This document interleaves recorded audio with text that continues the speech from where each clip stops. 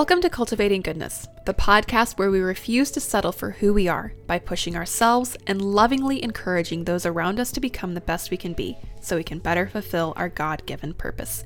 In this episode, I'm going to be talking about why, if something is not hard, it's not worth it. Did you know that you're a lot like water? I am too.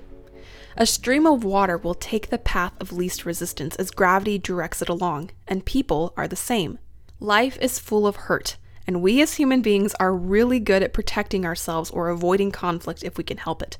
Whether you're struggling with keeping a goal or wrestling through relational turmoil or a great number of other things, there is a constant battle between giving up or pushing on. As John Green once said, maybe there's something you're afraid to say, or someone you're afraid to love, or somewhere you're afraid to go. It's gonna hurt. It's gonna hurt because it matters. It is easier to hate than love, and to eat than to abstain or monitor. I got personal experience with that second one when I recently tried to do a week-long fast and ended up cutting it down I had justifying reasons, ended up cutting it down to 3 days because it's just refusing to eat food is really hard to deny because food is really good. And I appreciated doing it in the end, the 3 days, because it gave me a whole new appreciation for food and how wonderful food is. But it is a lot easier to eat than to do the mental game of refusing food.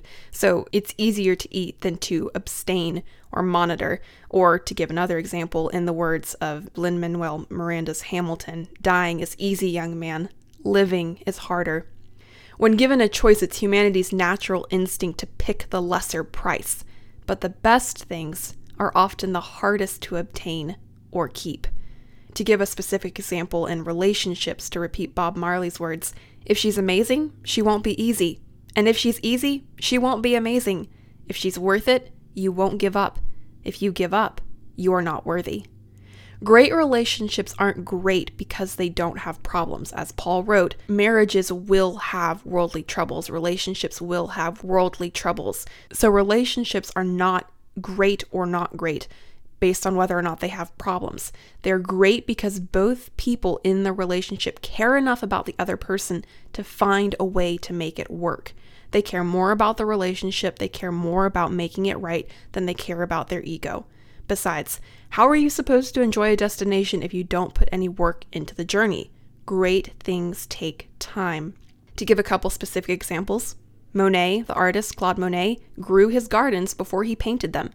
The meals that take the longest to prepare are the most satisfying. My sister and I were talking about this recently, where it can be like, you put all this time and effort into prepping food, and then everybody sits down to eat and it's gone within a significantly smaller fraction of time than it took to prepare the meal.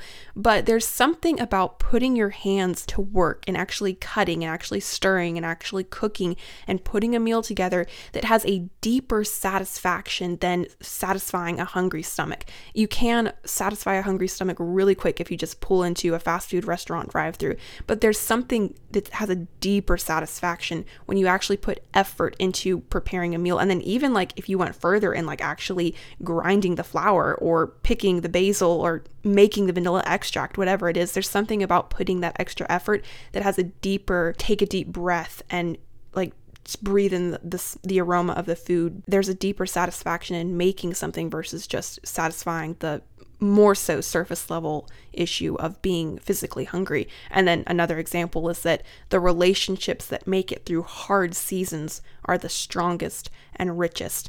They say that soulmates are just two ordinary people who refuse to let the world tear them apart, that the couple who is meant to last is the one who goes through hell and comes out stronger.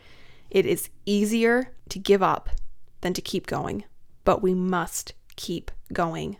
Don't give up. One of my favorite musicals is Les Miserables, which is based on Victor Hugo's book of the same title. And the plot of that musical gets pretty bleak for most of its characters. Like I saw something on Pinterest once that said, here's a picture of my favorite characters from Les Mis, and it was a picture of a cemetery because, spoiler alert, most of them die. The plot line for most of those characters gets really bleak, yet the book hangs on to the theme all the more, hangs on to this theme all the more of don't give up. As they sing in the finale song, even the darkest night will end, and the sun will rise. It was the same for Jesus. He, more undeserving than you or I could ever be, went through the most severe execution a criminal could acquire in the ancient world, because he knew what lay on the other side. Billions upon billions of people today now have the opportunity to live forever in the new kingdom because our Savior took care of the debt we could never pay off. I volunteer at my church for the children's ministry skits, and one of my favorite skits that I did, and by far my most favorite lines from children's ministry skits, are these ones that were in this one here that go, "That must have been so hard for him to obey."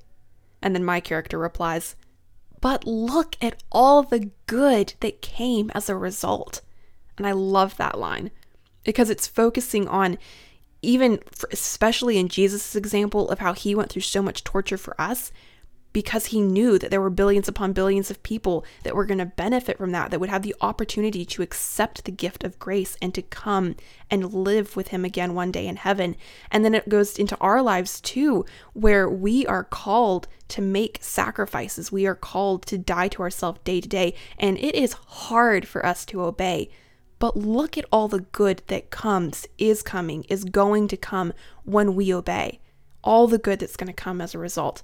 The best things have the biggest price. And Jesus paid the ultimate price for the best thing, eternal life with him. And we are called to make smaller, but still difficult payments throughout our lives. To give a specific example with marriage is a lifetime of saying, you first. Every day you have to die to yourself and say, you first. I was not given another day in this life because I need it, but because somebody else needs me, because God is working through me to bless another, to benefit another, to impact another's life. Marriage is a lifetime of saying you first. Or to give another example, the discomfort of being active, of working out, of doing activities, physical activities to work muscles, or the discipline of eating well, not just taking a diet, but actually maintaining healthy habits so you can maintain a healthy weight. Both of those must be endured in order to stay fit. Or many hours of work must be put in order to make a big purchase. If you want to get a car, if you want to get a house, if you want to get a new TV or whatever, you more often than not need to work and save up for that. But all of these examples, marriage, eating well, making a big purchase, all of those examples and more can lead to wonderful and lasting results if the discipline of doing the hard thing is stuck with. I like this quote from an unknown author that says, "Life changes. You lose love. You lose friends. You lose pieces of yourself that you never imagined would be gone. And then, without you even realizing it, these pieces come back. New love enters, better friends come along, and a stronger, wiser you is staring back in the mirror. No matter how bad it gets, better days are always waiting, hoping you'll make it there to accept the smiles and joy that they're offering. Everything is going to be all right. Maybe not today, but eventually. Chances are you have yet to experience your best hug, hardest laugh, or greatest day." I love this verse from Romans. Romans 8:18 says, "The pain that you have been feeling can't compare to the joy that is coming." When you are experiencing a trial, whether trivial or heart-wrenching, you are allowed to cry, you are allowed to scream, you are allowed to shake your fists and talk to God about how angry you are, but do not give up. It won't be easy, but one day, whether in this life or ultimately in heaven, it will be worth it.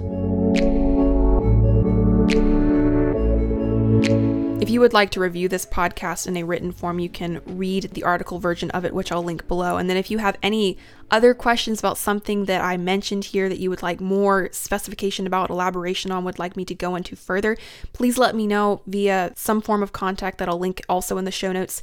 I would love to talk more about this and to elaborate on anything that you would like more of the perspective that I can give on it. I would love to offer that to you. And then also I'll link in 3 additional related articles. One is called How to Fight Your Battles. This is an article that's talking about when you are going through a hard time, when you are struggling, when you are merely just trying to maintain sanity and not fall off the edge of depression or turmoil or whatever it is you're wrestling with. This article talks about how do you do that? How do you fight your battles? How do you maintain perspective? I'll link that one below. I'll also link in 6 reasons why bad things happen. There's a podcast for that. There's an article for that. And this is talking about 6 of the possible reasons. Of course, we'll never know completely why bad things happen. God may not reveal any specific details to us in our specific situations, and sometimes he does. But this article walks through 6 reasons that I have observed, have seen, have come aware about of possibly why bad things could be happening.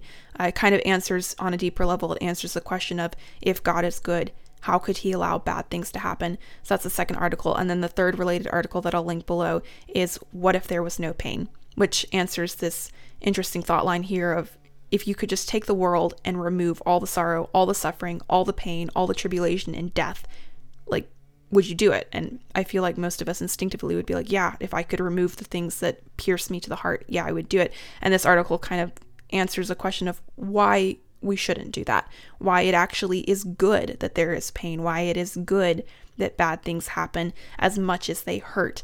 So the article, What If There Is No Pain, which I'll link below, elaborates more on this different perspective that you don't see all too often about why it is good that bad things happen.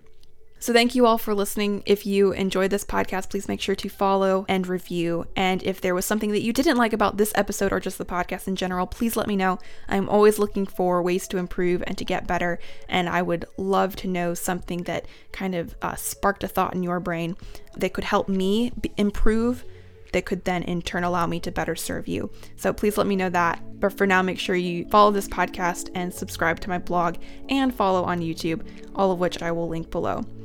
And of course, cultivate goodness.